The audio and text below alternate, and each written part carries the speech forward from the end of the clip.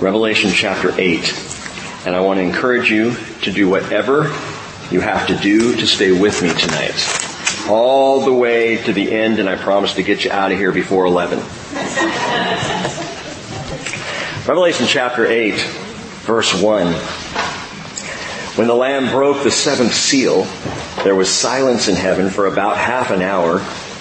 And I saw the seven angels who stand before God, and seven trumpets were given to them. Another angel came and stood at the altar having a golden censer, and much incense was given to him, so that he might add it to the prayers of all the saints on the golden altar which was before the throne. And the smoke of the incense with the prayers of the saints went up before God out of the angel's hand. And then the angel took the censer and filled it with the fire of the altar and threw it to the earth. And there followed peals of thunder and sounds and flashes of lightning and an earthquake. This is far more than an allegorical picture of the dynamic way that God answers prayer.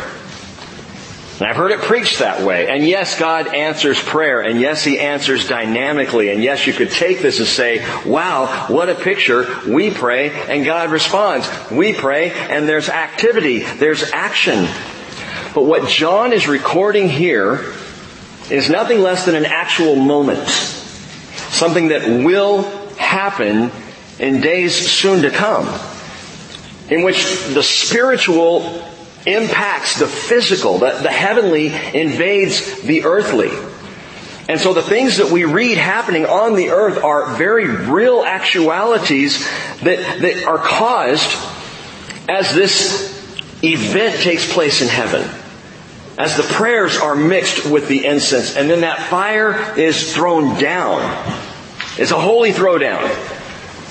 And it's fire from the heavenly altar that is actuating that booming thunder and crackling lightning and global seismic disturbance, God's tangible, actual, literal, physical response to the prayers of the saints.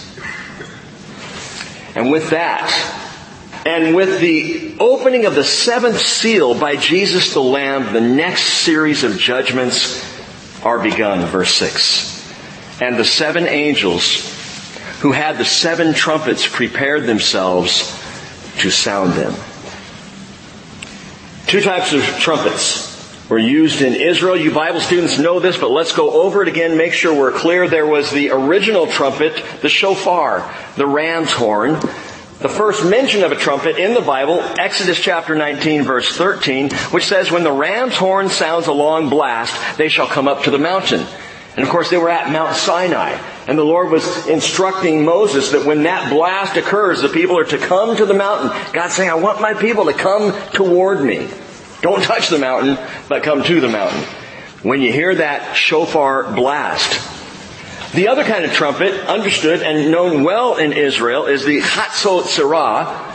The Hatzot Sarah Kesef. Kesef means silver. Hatzot Sarah is trumpet. The silver trumpet. So there was the shofar, which was the ram's horn, more of the natural trumpet. And then there was the handcrafted silver trumpet. Numbers chapter 10 first mentions that the Lord spoke further to Moses, saying, make yourself 2 trumpets of silver. Of hammered work you shall make them, and you shall use them for summoning the congregation and for having the camps set out. Later, that trumpet actually had a special place at the pinnacle of the temple. There was a place, it said, for the blowing of the trumpets. And in that corner of the temple, the trumpet would be kept there and would be blown from that location. Now, Hosea the prophet uses both together. He wrote, blow the horn, the shofar, in Gibeah. And the trumpet, the Chatzot Sarah, in Ramah, sound an alarm at Bethaven. So both trumpets being blown. Why? Well, the trumpets in Israel had 3 primary uses. Assembly, blow the trumpet for the people to assemble. Appointed feasts, new moon festivals and the feasts that would happen throughout the year. They blow the trumpet for the feasts. And thirdly, as an alarm sound or an alert. Are you with me so far? Okay. Listen, it's important to understand that because the trumpet is at the center of one of the main disagreements in eschatology. The end times view. What's going to happen? What's the order of things that are going to happen? And so I ask you tonight, are you pre, mid, post, partial, or pre-wrath? Do you even know? 1 Thessalonians chapter 4 verse 16 tells us, "For the Lord himself will descend from heaven with a shout, with the voice of the archangel, and with the trumpet of God. And the dead in Christ will rise first. Then we who are alive and remain will be caught up together with them in the clouds." So 5 things to note, and I want to go through these as fast as I can because I want to get them out of the way. Okay, number 1, the pre-tribulation rapture. A pre-tribulation rapture. That's view number 1, and I put it first because it's what I subscribe to. Oh, you're a pre-tribber, Rick. No, actually I'm a follower of Jesus Christ, but I subscribe to pre-tribulation rapture. Let's not get labeled here. But it is the only view of all the views given that accepts the plain sense of Scripture. Now you can have another view, just understand you gotta allegorize some things to get there. You can have another perspective, but it's not going to be the most literal. You're going to have to jump through some hoops to make it work. The pre-tribulation rapture simply teaches that before Jesus begins, before the tribulation begins, Revelation chapter 6, believers are caught up. And we've seen the very plain sense in Revelation even. Chapter 1, Jesus glorified. Chapters 2 and 3, the church age. Suddenly chapters 4, we're in heaven. And chapter 5. And then, chapter 6, the tribulation begins. A pre-tribulation rapture of the church. For God has not destined us for what? Wrath. We're not meant to go through wrath, to experience that tribulation. Yes, in this world we will have tribulations with a little t. And sometimes that little t feels awfully big, but we are not destined for the tribulation that is to be poured out on this earth. I think that'll be even more clear this evening before we're done. But for obtaining salvation through our Lord Jesus Christ, who died for us, so that whether we are awake or asleep, we will live together with Him, 1 Thessalonians 5, 9, and 10. So the pre-tribulation rapture, and that's where we've been, and that's kind of what we've been talking through, just taking a literal perspective of the Scriptures going through Revelation, pre-tribulation rapture of the church. Second is called the partial rapture. Now that doesn't mean that half of your body goes while the other half flops down on the ground. The partial rapture approach, and I confess to you, I have had a tendency to lean this way a little bit, and you'll see why. I don't buy this, but I understand it. The partial rapture teaches that only the watchful will be caught up. Only those who are on the alert, only those who are awake, who are aware, who are looking for and longing for the coming of Jesus Christ will be caught up. Now Jesus said in Luke 21:36, "Keep on the alert at all times, praying that you have the strength to escape all these things that are about to take place and to stand before the Son of Man." And Paul said in 2 Timothy 4:8, "In the future there is laid up for me the crown of righteousness, which the Lord the righteous judge will award to me on that day, and not only to me, but also to all who have loved His appearing." The Word calls out alertness and loving the second coming of Jesus and looking forward to His coming and being ready when He comes. Hebrews 9:28. Having been offered once to bear the sins of many, Christ will appear a second time for salvation without reference to sin to those who eagerly await Him. So some suppose that, well, perhaps there's a partial rapture. That only those in the church who are eagerly awaiting Him will be caught up. Only those who are intentionally watchful. And the reason I said I have leaned that way, or at least I understand that perspective, is didn't Jesus just say that some would be thrown into great tribulation, Thyatira? Didn't He say that some would be found asleep, Sardis? Others would refuse to open the door to His knocking, Laodicea. These are churches He's talking to. And there are people in those churches or of those church traditions who are going to miss it. So is that partial rapture. Understand, here's where I have to break with that and not accept that opinion or that position. While we are told to keep watch, and we are, while we are called to be a people who are alert and wide awake and sober and looking for and longing for the coming of Jesus Christ, the issue of our being caught up and the issue of our salvation is neither identification with a church or a tradition, nor is it watchfulness. The issue is faith. Faith in God's grace. It is by grace that we have been saved through faith, and that not of yourselves. It is a gift of God, not as a result of works, so that no one may boast. It's faith in God's grace that saves us. So wonderfully, there are going to be a lot of people raptured who have no clue what's going on, who are going to be shocked and surprised and joyful. Those who are saying, what just happened? And we'll be saying, you were raptured, dude. Get used to it. And so it's not based on, are we standing there looking up, ready to jump? It's based on, do we trust in Jesus Christ for our salvation? Are we under the blood of Jesus? And I come back to that. I pause here just for a moment because I need to be careful.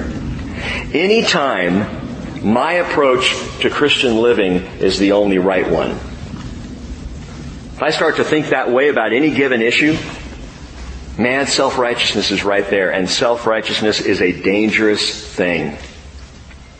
We've got to be careful that we don't get to the point that anyone not living like me is not approved by God. That's not true. Boy, I'll tell you what. You know who wasn't living like me? Me, 10 years ago. When I look back at myself 20 years ago, I would hope that because I believed in Jesus and trusted Him, that I would be as saved then as I am right now.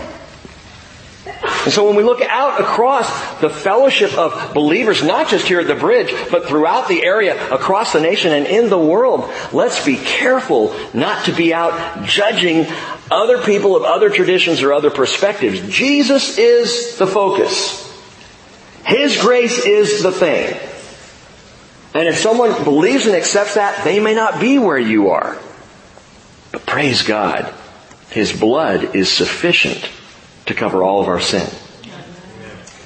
So, and by the way, I would rather be in a more sanctified place. I'd rather be among those who are longing for His appearing, who are loving Him, who are excited about it, than to be someone who's caught up in the mundane of life. But trust Jesus, and that's the deal. So, partial rapture theory, I can't go there. I can't go there. Pre-tribulation, absolutely. Before the wrath of God is poured out, before the tribulation begins, I'm in. But partial, cutting out some because they're not quite as intentional as you are, as I am, I don't buy it. Number 3, I also don't buy the post-tribulation rapture, which teaches that the rapture and the return of Christ are one event. I already handed out that sheet of paper a few weeks back, comparing the glorious appearing of Jesus to the rapture of the church. And you look at that and you can see the very clear distinctions. And if you didn't get one of those, call the front office and the Ava will get it into your hands pronto. But the difference between the two, and yet post-tribulation rapture, and I bought into this for years of my life. It's just, He just comes. That's it. Jesus returns and it's over. And then what? Well, I don't know, but it's over. And I bought that, I thought that, because I was never taught anything different. It teaches again that we're all going to go through any tribulation, any wrath that there is. We're going to go through that, and then Jesus is going to ultimately come. And then from there, the post-tribulationist has 2 options, 2 opinions, 2 approaches. Either A, Jesus comes and we go to heaven and it's just over. Or B, and this is fun actually, we're caught up to meet Jesus in the clouds and He catches us and takes us right back down. It's the bungee rapture. You're up, you're down. You're with Him, you're back. You're caught up, you're back home. Whoa! And we're all just kind of dizzy from the up-down ride. Here's the problem with the post-tribulation approach. Number 1, it denies dispensationalism. Oh, so you're a dispensationalist too? Yeah, I just like the name. I like the word. Some of you are saying, what is dispensationalism? A dispensation is a season. It's a period of time. And a dispensationalist says, if you read through Scripture, God has dealt with different people in different seasons in different ways. That's the most simple way to put it. That there was a time where God dealt with mankind, like during the time of Moses, the Mosaic Law, the time of the patriarchs. Before that, the time of the patriarchs, God dealt with Adam, or with Abraham and Isaac and Jacob differently than He would later deal with Israel, than He would later deal with the church. We're in the church age. Guess what? That's a dispensation. It's just a period of time. But as you go through this, one of those dispensations is the kingdom. Post-tribulation rapture doesn't get that. Post-tribulation rapture, well, many think we're in the kingdom right now. It also denies God's plan for Israel. The fact that Israel even has a place in all this. It denies Revelation 6 through 19 as literal, including the significance and importance of the tribulation. And yes, I said importance. You'll see why in a few minutes. It denies the earliest church teaching of the imminence of Jesus' return. Now, the post-tribulationists will tell you that the pre-tribulation rapture is a relatively new idea in church doctrine. They'll say around 1830, a guy came along by the name of John Nelson Darby. He did. And there's a group of people called the Plymouth Brethren. There was. And these folks got together and they came up with this rapture theology, this weird pre-tribulation rapture stuff. And they began to teach that, and they're nutty. And that it wasn't taught in the church for hundreds of years, and therefore, it's not legitimate. They're right that it wasn't taught in the church for hundreds of years. But you gotta go back. I go way back before John Nelson Darby. I go back across the centuries, and we land about the 2nd to 3rd century, and we meet people like, as you've heard me mention, Tertullian, or Clement of Alexandria, or Irenaeus. They were all pre-tribbers. We have documentation. We have actually an extant manuscript of Irenaeus, a sermon that he gave where he was talking about the pre-tribulation rapture of the church in around 150 to 160. But you know what? Don't stop there. Why don't you go back a little bit further to people like, John, Peter, Paul. It was Peter who wrote in 2 Peter 2 verse 7, if he rescued righteous Lot, oppressed by the sensual conduct of unprincipled men, then, 2 Peter 2:9, the Lord knows how to rescue the godly from testing and to keep the unrighteous under punishment for the day of judgment. He knows how to do this. To do what? To rescue from testing. Or what about Paul? A little more obviously, 1 Thessalonians 1:10, we wait for His Son from heaven, whom He raised from the dead, that is Jesus, who rescues us from the wrath to come. Pre-tribulation. And then of course there's the teaching of Jesus Himself, who said in Matthew 24 verse 40, there will be 2 men in the field, one will be taken and one will be left. Let me remind you what the word taken means there is received unto. It's paralambano. One will be received unto, and the other will be left. 2 women will be grinding at the mill. One will be received unto, the other one will be left. And Jesus says, therefore, be on the alert, because you don't know which day your Lord is coming. And then Jesus, using the same word, received unto, said in John 14:3, if I go and prepare a place for you, I will come again and paralambano you to myself, receive you unto myself, that where I am, there you may be also. A clear reading of the Scriptures begins to point these things out, and you see what the Bible teaches. And by the way, why would Jesus propose only to beat up the bride? If we are the bride of Christ as we are, does He intend for His bride to go through wrath and tribulation? The post-tribber would think so. Now, some people try to meet post-tribulation theology halfway, and they are 2 more that we'll mention tonight, and we'll move on beyond all this stuff. There's the pre-wrath rapture. And this one's interesting to me because basically that says we'll be caught up between the 6th and the 7th seal. In between those 2. There's only one problem with that. There is nothing in the Bible that indicates that time of catching up. Go back when you have a chance and read Revelation chapter 6 and look at the 6th seal and look at what happens between the 6th and the 7th and tell me where in there are we caught up? Nothing talks about that or indicates that. But what they're trying to do, and what the theology is trying to do, is meet the post-tribulationists halfway. Okay, I can't say we're going to go through the whole tribulation, but I'll give you some. I don't want to go through the tribulation. Thank you very much. I want to do what the Bible says we're going to do, and that's go home and be with Jesus before it all comes down. But it doesn't matter what I want. It matters what it says. Now, the mid-tribulation position, the mid-tribulation rapture, says that the saints are caught up halfway through. That we go through the first 3.5 years, and then we're caught up, and then the last 3.5 years happen. And here's where the trumpets become important. But listen. Some think we're going to be caught up at mid-trib along with the two witnesses. Because they are caught up. And we'll read about that when we get there. Revelation chapter 11 verse 10, we see them killed. We see them lying in the streets of Jerusalem, their dead bodies, while people are celebrating and cheering and giving each other presents as if it was someone's birthday. And then they're raised from the dead and caught up. And so some come along and go, well, the two witnesses, they represent us. The two witnesses are Jews. Or at least very representative of Jewish heroes. Again, we'll talk about that when we get there. But others go further to claim that the entire tribulation, as in the Great Tribulation, is really only 3.5 years long.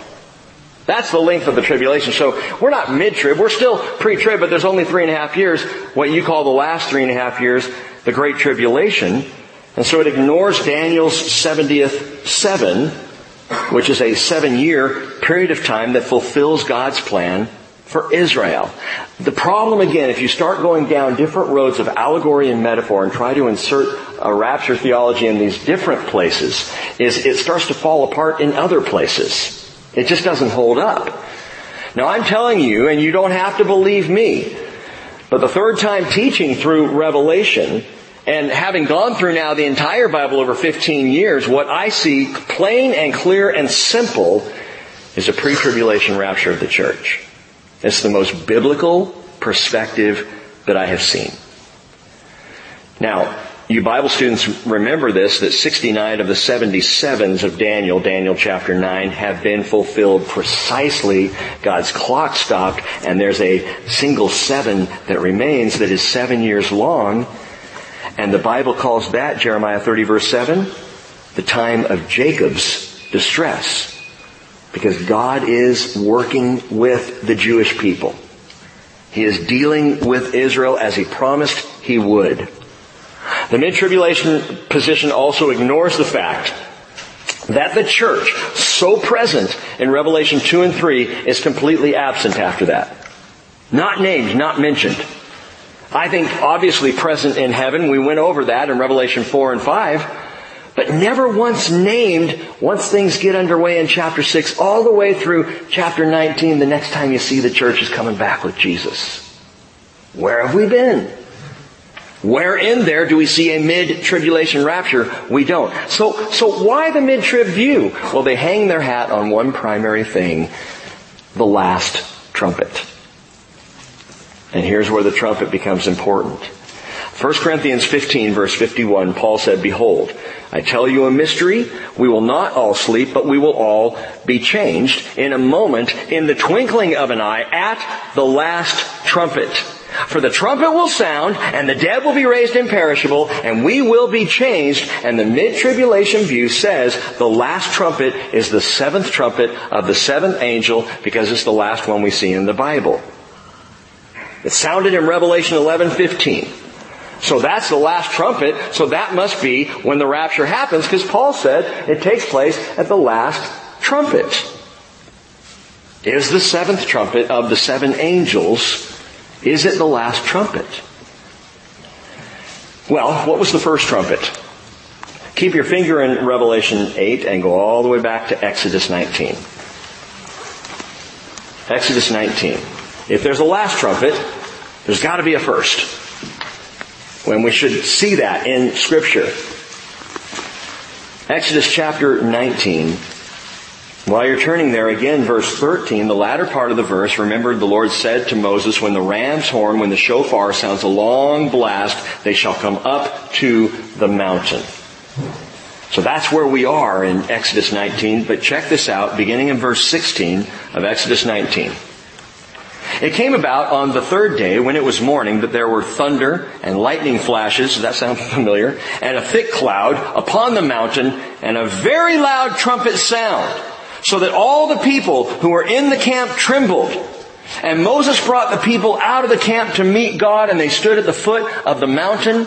Now Mount Sinai was all in smoke, because the Lord descended upon it in fire, and its smoke ascended like the smoke of a furnace, and the whole mountain quaked violently.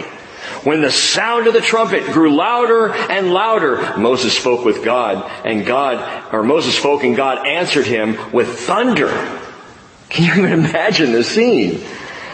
Now watch this, verse 19. When the sound of the trumpet grew louder and louder, again Moses spoke, God answered him with thunder. Verse 20, the Lord came down on Mount Sinai to the top of the mountain. And the Lord called Moses to the top of the mountain, and Moses went up. Listen, the trumpet sounds. God comes down, Moses goes up. Trumpet sounds, the Lord comes down, Moses goes up. You get what I'm picturing here? Yeah. There's a trumpet sound, and the Lord descends, and someone ascends. So we see even in that, there's a picture, a type, if you will, of the rapture. This is the first trumpet. The very first trumpet. Now, there are many trumpets that are listed throughout the Bible, but specifically with Israel, I told you there's the silver trumpets and the shofar. So there's those two. But while all these trumpets are listed and mentioned and talked about, especially with Israel, listen, there are only 2 times in the Bible where it's called the trumpet of God. The trump of God. This is the first, right here. As the trumpet sounds, and God is speaking. All the rest of the trumpet sounds we see in Scripture are either blown by Israel, by their enemies, or in Revelation 8, 9, and 11, by angels. The first and last trump are trumps of God, not President Trumps. Don't confuse this. The first and last trumpet are the trumpet of God. The first trumpet is the trumpet of God. The last trumpet, the trump of God. And the first and last are His voice. Revelation chapter 4 verse 1, after these things I looked, and behold, a door opened, and the first voice which I had heard, like the sound of a trumpet, speaking with me, said, come up here. Sound of a trumpet. I submit to you, that's the last trumpet. The last trumpet sound of God. And as Paul taught in 1 Thessalonians 4:16, I read again, for the Lord Himself will descend from heaven with a shout, with the voice of the archangel, and with the trumpet of God. And the dead in Christ will rise first. We who are alive and remain will be caught up together with them in the clouds to meet the Lord in the air, and so we shall always be with the Lord. Therefore, Paul says, comfort each other with these words. And there's only one view of all the views of the rapture, and when it could occur, there's only one that's comforting. The pre-tribulation rapture. The others all state at some level you're going to take it on the chin before you go home. You're going to get beat up. You're going to go through wrath. You're going to have to, make payment with everybody else. Hey, the payment was made on the cross of Calvary by the blood of Jesus. And it was not made because I deserve it. But it was made because He offered it. And it is made by His worth, by His value. And honestly, anything that we try to add to grace devalues the blood of Jesus. So one is comforting. We're going to be caught up before these things take place. Back to Revelation 8. Now, the 7 trumpets of the 7 angels. They're not the trumpets of God. It's not God's voice. These 7 trumpets are very clearly sounded by the 7 angels, as opposed to God's voice in Exodus and God's voice again in Revelation chapter 4, the first trumpet and the last trumpet.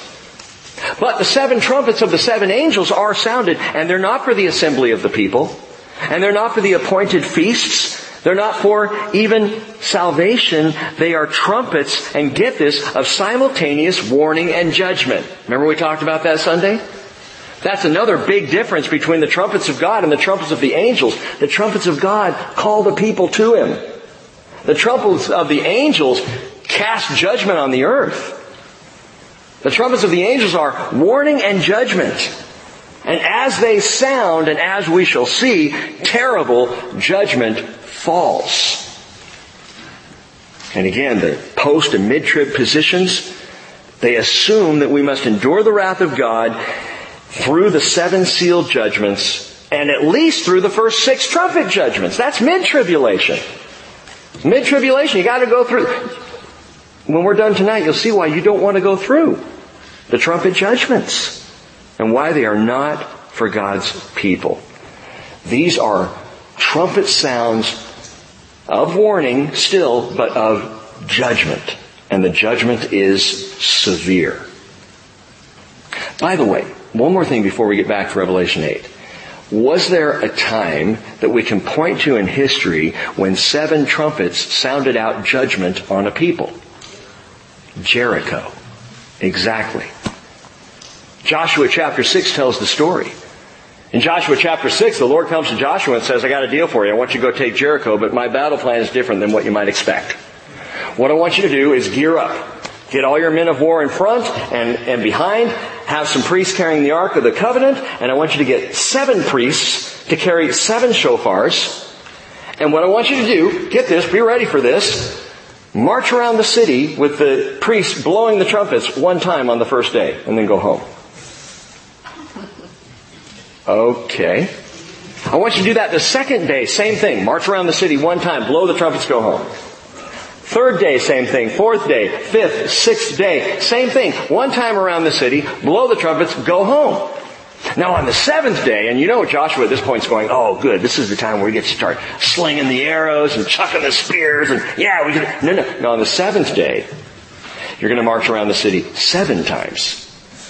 And you're going to blow the trumpets every time around the city. And then on the 7th time around, when the trumpets are blown, call the people to give a great shout. And when they do, the walls will fall down and you can go take the city. The weirdest battle plan, I think, in the history of the world. But they did exactly as they were told, and in so doing, Jericho fell. And Jericho, mind you, were a bunch of Gentiles being judged. And when those trumpets blew, those 7 trumpets of the 7 priests, not only was it judgment for Jericho, it was warning for all the nations. Judgment and warning. That's the picture we have of 7 trumpets coming into now the 7 trumpet judgments. By the way, it wasn't Joshua who fought the battle of Jericho. It was Jesus. What's interesting, and I'll just read this to you quickly, in Joshua chapter 5, right at the very end of the chapter, Joshua's out wandering by Jericho, looking at it, no doubt trying to think, how can we take this fortified city? And he lifted up his eyes, chapter 5 of Joshua, verse 13, and behold, a man was standing opposite him with his sword drawn in his hand. And Joshua went to him and said to him, are you for us or for our adversaries? And he said in classic Jesus style, no. Rather, I indeed come now as captain of the Lord of hosts. And Joshua fell on his face to the earth and bowed down and said to him, what is my Lord to say to his servant? And watch this, the captain of the Lord's hosts said to Joshua, remove your sandals from your feet, for the place where you are standing is holy. Who said that before? Well, God did. He's in the presence of God. God in the form of a man, you might say Emmanuel, God with us. And I think there on the outskirts of Jericho, Joshua met Jesus. And Jesus led and fought the battle of Jericho. Jesus now tells the angels to sound. Now let's listen in and watch what happens as the first angel blasts his trumpet. Verse 7. Revelation 8:7. The first sounded, and there came hail and fire mixed with blood. And they were thrown down to the earth, and 1/3 of the earth was burned up. And 1/3 of the trees were burned up, and all the green grass was burned up. That's the first trumpet. That's just one. Hail, fire, and blood. When God created the earth in Genesis chapter 1 verses 11 and 12, on the third day we find out that the first thing He made once the earth was established there was plant life. Now the first thing to be destroyed is plant life. So it's almost like things are being reversed. You also know that the first global judgment was that of the flood. And God promised He would never again destroy the earth with flood water. 2 Peter chapter 3 verse 7 says, by His word the present heavens and earth are being reserved for fire, kept for the day of judgment and destruction of ungodly men. How many of y'all have watched the YouTube videos of the campfire? Have you seen these? Some that are out there that were, someone's got a little GoPro on their dashboard, and you can watch from the front seat of a car driving through the road trying to get out before the fire engulfs the car. I mean, it's terrifying. And in the campfire, 17 days in November that burned there in Northern California, it devastated Paradise, which is ironic, sad. Paradise was home to 27,000 people. The city is decimated. It just doesn't exist. There's nothing left. Completely razed to the ground. California's deadliest, costliest, most destructive fire in the state's entire history. 86 people were killed in that fire. Didn't get out. 3 are still missing. The cost at this point, $30 billion in damage. And the acreage that was burned in that fire alone, not including the other fires further down in California, 153,336 acres. Completely waylaid by this wall of fire. Now, keep that in your heads. It's a big number, but 153,336 acres. On the planet right now, there are 15.6 billion inhabitable acres. I don't know who figures this stuff out, but somebody did. And on the surface of the earth today, 15.6 billion acres that can be farmed and inhabited. A third lost, and we're told a third will be gone. A third will be destroyed in this first trumpet blast. That equals 5.2 billion acres. That is 33,912 times the size of the campfire. This is massive destruction. Overwhelming. Nobody on the face of the earth will not be touched in one way or another by this first trumpet blast. And the cause of this massive destruction is hail, fire, and blood. Why these 3?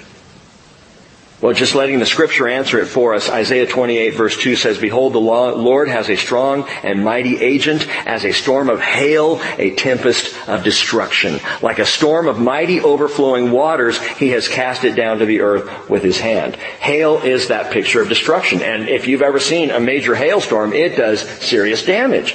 It can completely destroy crops. It can kill people. It can wipe out buildings. And it's a very destructive force. So the hail is one thing, and then fire. Deuteronomy 32 verse 22, for a fire is kindled in my anger. And we see this as a picture. God is not happy here. When this trumpet sounds, part of the reason fire is mixed with hail is that the world would know God's a little upset.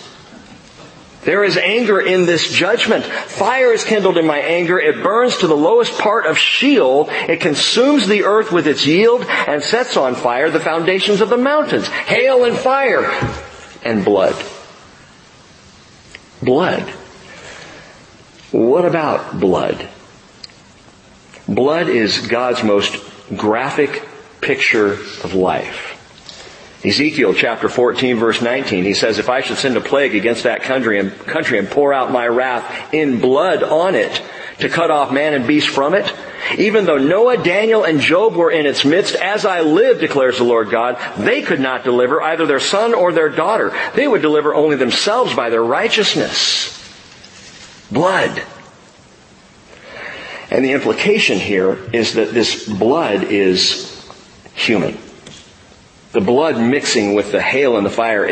As the hail and fire come down, the blood is mixed with it, because blood is going to be shed, and shed big time. Fiery hail, not only striking vegetation and animal life, but people. And this world deserves it. Blood is required of this world. Why? Because this world has shed so much blood. Did you see in the news, just came out today, Governor Cuomo in New York signed into law a bill allowing abortion right up to the day of birth. It gets worse. Now there are certain qualifications, made for that to allow it, in case the mother's life is at risk or the baby. But we're talking in the birth canal. An abortion can now take place in New York. To celebrate the signing of this wonderful progressive bill, as he put it, he ordered that the Empire State Building, the spire, be lit up pink. If you look at a picture of it, it looks like a big needle. Blood red. I looked at that and I thought, I had two thoughts that were simultaneous. One is it looks like the very device used to kill a child. And secondly, it's like Babel. It's like pointing at God and saying, we don't care what you think. We don't care about your value of human life. This is our call. This is our progressive movement. It makes me sick. Blood is required of this world. If there is a just God, and there must be blood poured out on this world. And the thing is, He's the one who did it first. Romans 5:8, God demonstrates His own love toward us, and that while we were yet sinners, Christ died for us. Much more than having now been justified by His blood, we shall be saved from the wrath of God through Him. So we have that salvation, we have that offer. Look, I'm going to pour out my blood because blood is required. But you can trust in me, Jesus says. You can take my blood, my sacrifice in your place. Either way, blood is required. And if a person is not justified by the blood of Christ, their own blood is going to be required. Which is why we see hail and fire mixed with blood. And again, that might be a harsh thing to say. Your blood is required. It would be a harsh thing to say if Jesus hadn't already given every last drop of His blood, which He gave first. The second angel, verse 8, sounded, and something like a great mountain burning with fire was thrown into the sea, and a third of the sea became blood. There it is again. And a third of the creatures which were in the sea and had life died. And a third of the ships were destroyed. I think of how hard Washington State is working right now to save the orcas. The second trumpet, a great burning mountain. First trumpet, hail, fire, and blood. Second trumpet, a burning mountain that is cast into the sea. And some suggest, and it's an interesting thought, that this could be the mushroom cloud of a nuclear blast. Looks like a big burning mountain, doesn't it? Have you seen pictures of the 1950s nuclear tests out in the Bikini Islands? When they blew up that atoll out there and just this, it's frightening. By the way, our nuclear power then were tinker toys compared to what we have now. The bombs that we have today vastly outweigh that. But yeah, it looks like a mountain, a nuclear blast. That mushroom cloud does have a mountainous, fiery, that on the sea, a mountain on the sea. So perhaps some would say, I think it's nuclear. Maybe. Probably not. I'll explain. But right now, 3/4 of the earth is covered with water. It says here that 1/3 will be destroyed. 1/3 is going to become blood. Interesting that of that 3/4 that covers the earth right now, there is one region in which 1/3 of all the water on the planet is contained, the Atlantic Ocean. That's 1/3. So think of it this way. The mighty Atlantic becomes blood, the entire thing. That's what we're talking about in terms of size. In addition to that, right now, according to World Fleet Monitor, as of January 2019, there were over 89,000 ships in the oceans of the world. And if this happened today, 29,666 ships would go down. The Titanic went down and shocked the world. One boat. The Americus and the Altair went down from Anacortes in the 80s and stunned the entire Northwest. 2 boats. 29,666 ships lost instantly as that sea is blood. Can you even imagine the mighty Atlantic Ocean awash with the blood of all of its marine life and sailors done? And on top of that, Henry Morris says, sea creatures constitute the lowest and most basic components of many of the world's food chains. Their destruction must produce a domino effect on many higher forms of life. You got to realize, while trees are going down and grass is burning up and the seas are being waylaid, that the rest of life is struggling because now everything's being upended. Food sources that were trusted are gone. No longer there. When the great burning mountain comes down from the second trumpet, the third trumpet, verse 10. Third angel sounded, and a great star fell from heaven, burning like a torch. Some have tried to allegorize it, say maybe that's Satan, or maybe that's, a demon. It's just stay with it. What does it say? A great star fell from heaven. What do you think it is, Rick? A great star. Burning like a torch, it fell on a third of the rivers and on the springs of water. So now we're into fresh water. And the name of the star is called Wormwood. And a third of the waters became wormwood. And many men died from the waters because they were made bitter. The third trumpet is a star called Wormwood. Wormwood in the Greek is absinthos. And it's a poison, bitter plant that grows in waste places. The absinthos, or in Hebrew it's called la'anah. This has been around a long time. Here it's interesting because it's written as a masculine name, wormwood. So you see it capitalized in your Bibles. There's a reason for that. It's written like a name. It's cho absinthos. It's not just this herb. It's like there's a presence to it, which is interesting. Wormwood is only used in this verse, verse 11, in the New Testament. So 2 times in the New Testament, all in this one verse, wormwood. You never see it in another place. In the Hebrew Scriptures, we see it 8 times. And every single time we see it, it is coupled with bitterness. So wormwood and bitterness go hand in hand. It is a bitter plant. It can cause convulsions if ingested, paralysis, and ultimately death. And so we have this star that is named bitterness, named wormwood. And there's going to be, at this time, a massive global water crisis when a third of the fresh water is done in all the world. Gone. It's now wormwood. It's undrinkable. Now I want to get into this more on Sunday. There's some things I want to talk about. We'll go back and we'll look at those verses in the Hebrew Scriptures and understand wormwood a little bit better, and there's a reason for it. But for tonight, in Deuteronomy 29, Moses is talking to the people and he's giving them a covenant. It's not the covenant that was made at Sinai. It's an additional covenant to that one. It's been called the land covenant. In some ways, it's a restatement of the land covenant that God made with Abraham in Genesis 17. But in Deuteronomy 29, here's this restatement of the land covenant where God is basically giving ifs, ands. He's saying, if you do this, you'll live in the land, you'll be fruitful, it'll be good. If you don't, you're out. And so it's an additional covenant to that of Sinai. And Deuteronomy 29, verse 18, Moses is giving this covenant, and he says, so that there will not be among you a man or woman or family or tribe whose heart turns away today from the Lord our God to go serve the gods of those nations. That there will not be among you a root bearing poisonous fruit and wormwood.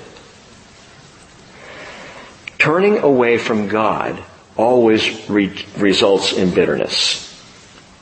Turning from the Lord always invites a wormwood life, a bitter life.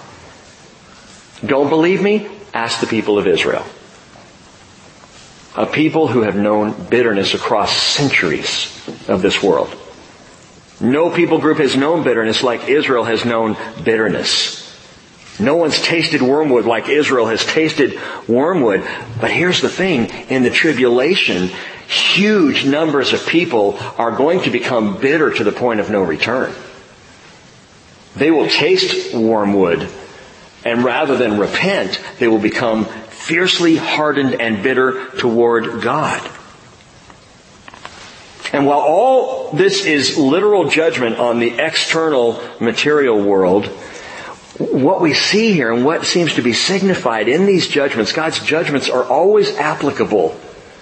They're always just. They always have to do with the people being judged. You go through the 10 plagues of Egypt, every one of them were basically attacks on the Egyptian gods.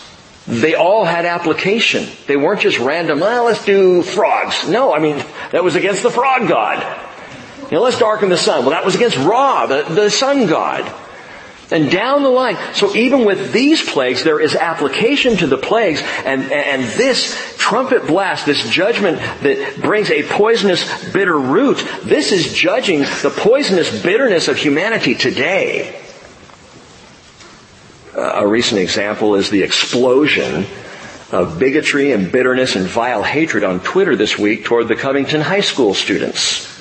And maybe you read about that. Some high school students who were at the March for Life rally in Washington, D.C. Cheryl and I took our youth group when we worked in Virginia. Took our youth group to that march. So I've been there and done that. I've seen that. High school kids everywhere from a Catholic church, Covington High School, and they're there. And they went on the march. And after the march, they're over at the Lincoln Memorial and they're waiting to get picked up. And a video surfaced that was like 15 seconds long that looks like in those brief 15 seconds, actually it doesn't even look like it, but it was assumed that these high school students were bad-mouthing and being racist toward some other people around there, a Native American and a couple of guys who called themselves the Black Israelites. And so it just exploded on Twitter and in the news how vile and how these guys are racist, and then the full video came out. And the truth was, the high school students were the ones under attack. They were just standing there and blamed for looking smug. You got a 16, 17-year-old kid and guy's coming after him and he's just kind of smiling. What do I do here? I don't know. Where's my ride? But we see this kind of reaction. I've never seen people react like this. And I think social media helps, Now we can not just think it, we can spew it as fast as possible. And some of the things that were said about these high school kids who were there on the March for Life, they're horrible. And we're seeing, Jesus said, because of the increase of lawlessness, the love of the many will grow cold. And we're seeing it all over the place, just in the way people react and the way people treat each other. Can I just say, brothers and sisters, let's not fall prey to that in this fellowship or in the way we treat our families and our friends. Let's not be wormwood people. Let's not be bitter and caustic and rude and offensive and, whether we know people or not, we represent Jesus Christ. Let's represent Jesus. But that's just another example of the root of bitterness. Well, bitterness is going to land, it's going to fall on this planet. And justly so. Verse 12. And the fourth angel sounded. And a third of the sun, and a third of the moon, and a third of the stars were struck, so that a third of them would be darkened, and the day would not shine for a third of it, and the night in the same way. Fourth trumpet sounds, and we have a darkening universe. It's like God takes the slider on the wall and drops it a third. For the rest of the tribulation, it's dim. It will get darker. But with this trumpet sound, suddenly everything dims. Did you see it? Did you see the super blood wolf moon on Sunday night? Rachel and I we walked out the back door here, and Jim Hutch was there, and we walked out and we looked up, and I was like, whoa, because I'd heard it was happening, but you could see like a big chunk, but you could see the shadow of the earth, and you could see the moon still outlined. It was wild. I was like, whoa! And I got on the phone, I'm driving home, and it was through Bluetooth, so I wasn't holding my phone while I was driving. But I said, Cheryl, tell the kids, meet me in the driveway. You've got to see this. It's the blood moon. It's amazing.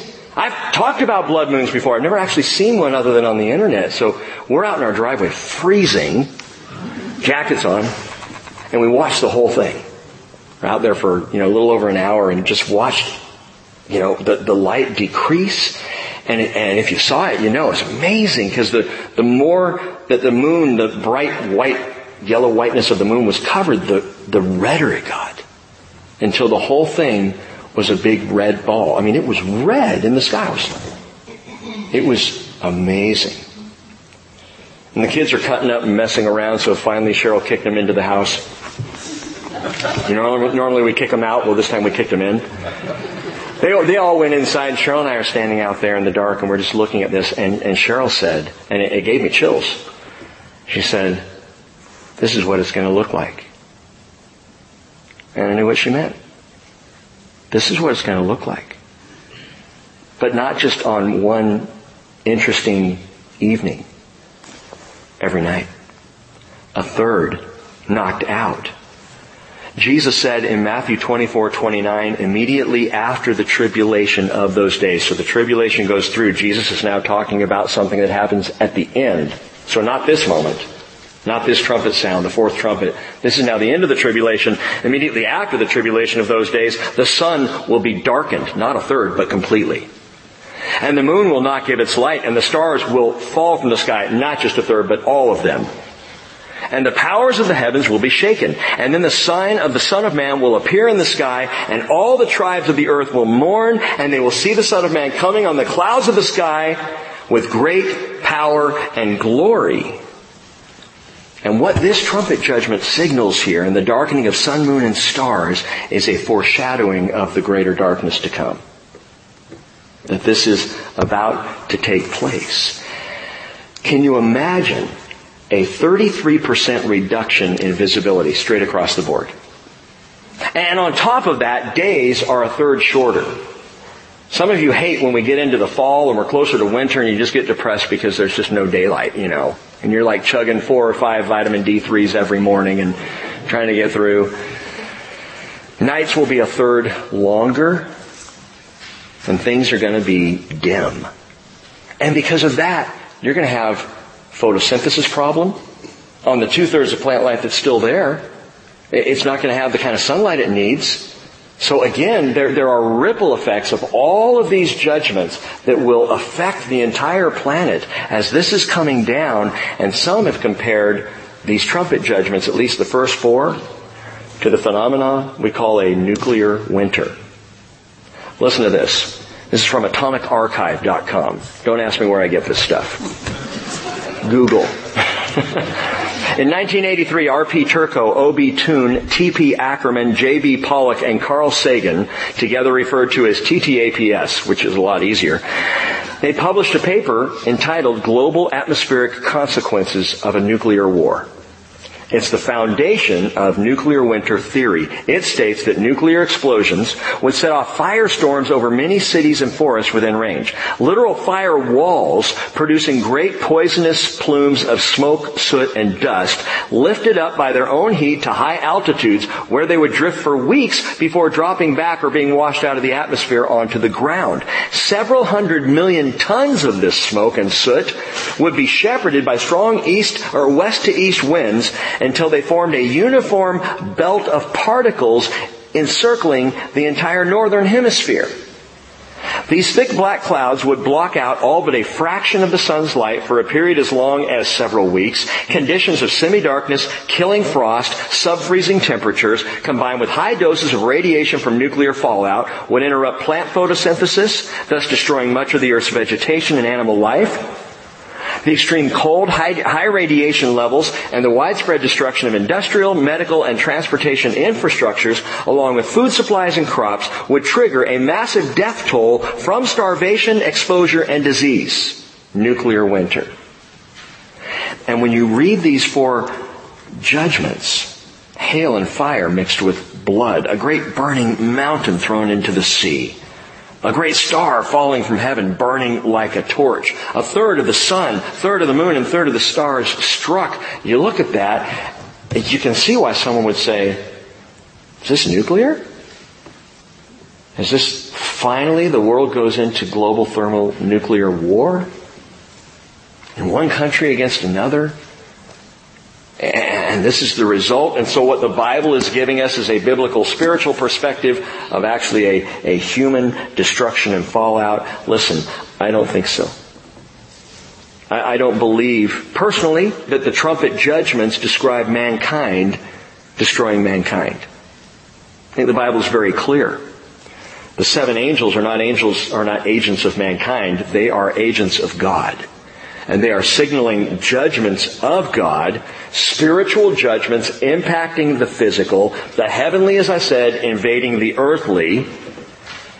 And these first 4 trumpets specifically paint a frightening picture of warning and judgment. Judgment and warning. But read on, verse 13. Then I looked, and I heard an eagle. If you're reading a King James, it says an angel. I'll explain. I heard an eagle flying in mid-heaven, saying with a loud voice, woe, woe, woe to those who dwell on the earth, because of the remaining blasts of the trumpet of the 3 angels who are about to sound. Woe, woe, woe. The last 3 trumpets are the 3 woes. Why? They're worse. They're worse than everything we've just read. You think the first 4 are bad? They have nothing on the last 3 trumpet judgments. We're not even to the bowl judgments yet. Why does it say eagle in the New American Standard Bible, but it says angel in the King James translation? And it depends on the Greek manuscripts that were used for the translation. That's one of the reasons the King James is different. I hope you know that is the King James comes from the Textus Receptus manuscripts, and the NASB and other translations tend to come from the Nestle Aland manuscripts. They're both good. They're both good manuscripts. You're not going to lose out either way because both are based on ancient Greek manuscripts. But King James says angel, angelos. NASB says eagle, aetos. The words are very similar, very close, and so some say, well, maybe it's a scribal error. I don't think so. You see, aetos, the eagle, also means vulture. It's a bird of prey. And it may not be either eagle or angel. It may be both. Remember the cherubim? So you have an angel with the face of an eagle. Ezekiel chapter 1 verse 10, as for the form of their faces, each had the face of a man. All 4 had the face of a lion on the right and the face of a bull on the left. And all 4 had the face of an eagle. Perhaps, I'm not saying dogmatically, but perhaps this is a cherubim that is in the mid-heavens, and you look up and John writes an eagle or John writes an angel, and God says, well, let's put either one because they're both right. Matthew 24:27, Jesus said, just as lightning comes from the east and flashes even to the west, so will the coming of the Son of Man be. Wherever the corpse is, there the aetos, the eagles, will gather. Now, Jesus there is prophesying Armageddon, as we'll see when we get to Revelation 19. But this eagle angel, this angel eagle, is crying, woe, woe, woe, or literally, oi. Oi, oi. 3 big oy veys. Okay? And they're the 3 woes they're concurrent with the 3 last trumpet blasts. Those are the 3 woes. If you've heard about the 3 woes in Revelation, they're the last 3 trumpet judgments. And we're not going to look at all of them tonight, but answer this question. Why are these called the 3 woes? Why are the last 3 trumpet judgments so much worse than the first 4? And it's because the last 3 unleash what is unquestionably supernatural. The first 4, and even Bible scholars have tried to say, well, these could be the natural results of nuclear war. And I almost guarantee to you, while those are coming down, there are going to be people trying to ascribe it to, it must be nuclear. China's firing off, or India's firing. This must be nuclear war, Not wanting to acknowledge what's really going on. There is no way to miss what's happening in the last 3, a sudden discharge of horrifying demons. Cut loose going all over the earth. A release of 4 killing angels. going about destroying human life on the planet. And in the third and final woe, it seems to me, and we'll get there, we'll look at this, but the temple of heaven appears to visibly open in the sky as the earth is rocked on its axis. And this is going to happen. I mean, do you understand as we study these things, this is not a Spielberg movie. This is not Pastor Rick trying to, dredge up some kind of, fear and horror and dread of this is going to happen. This is real. Part of the reason why I continue to say, take the Scripture literally, is that we not miss what is really, truly going to happen on this planet. Think about that when you're driving home tonight. Think about that should God tarry and we wake up in the morning, we're going about our day and we're driving through the lush landscape of Northwest Washington. Across the bridge and you look at the beautiful, clear ocean running out there in the Pacific. Think about all that being blood. Think about a third of every tree on the earth gone. All the grass gone. This is going to happen, and it begs the question as we study it, why God? Why does God have to go so far? Why does He have to do this? Because God is perfect.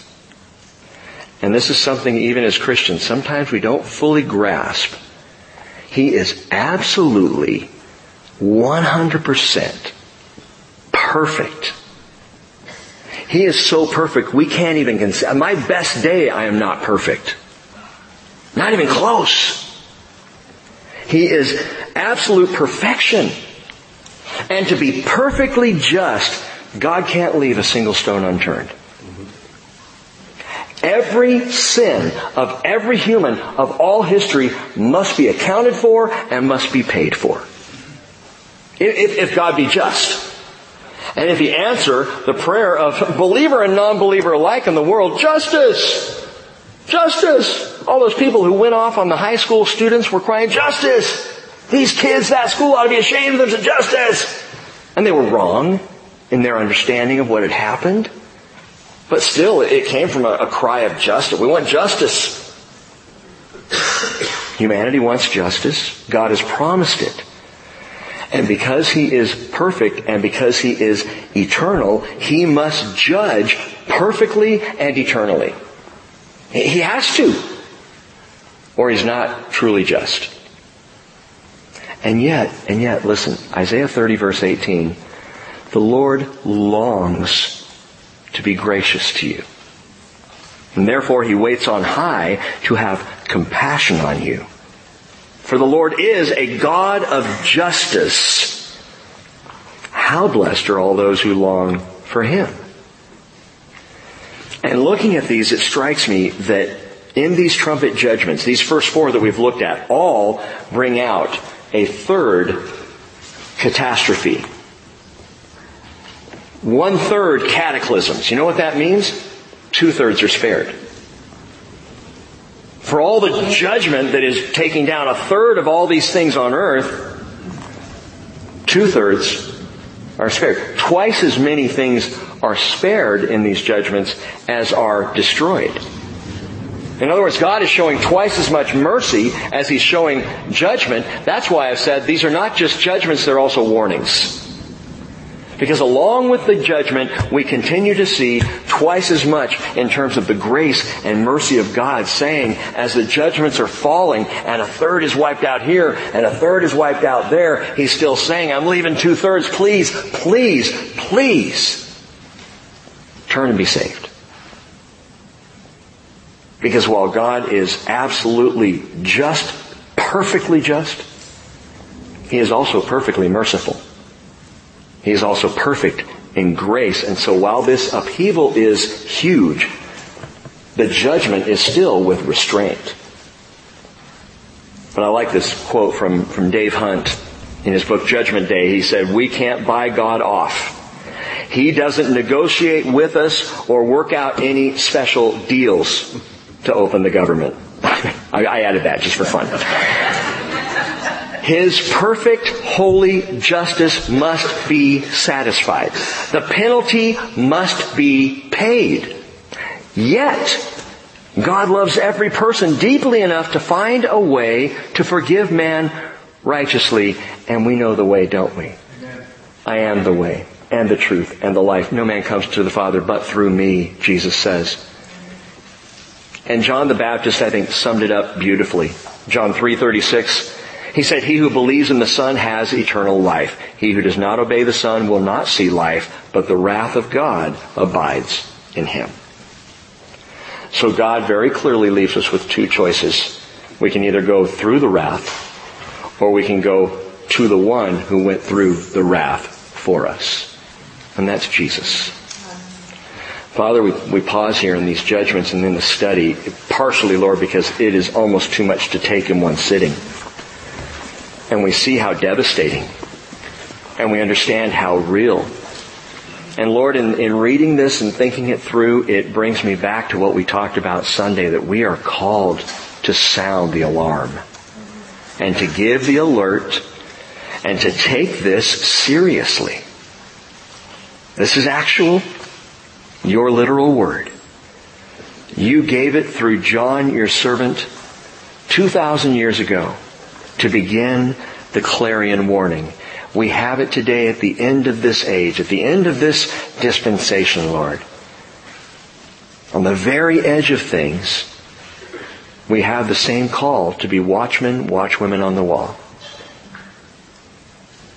Father, I thank you for all here who have accepted the blood of Jesus, the blood that was poured out. To all, Lord, who have come to you, Jesus, for taking the very dregs of the cup of the wrath of God on the cross. But in our salvation, in our assurance, even in the comfort of being called up at the last trumpet, I pray, Father, that you will engage us in this world with the gospel of Jesus Christ. You will motivate us like never before to simply and honestly share Jesus and share your grace. And I pray this in Jesus' name. Amen.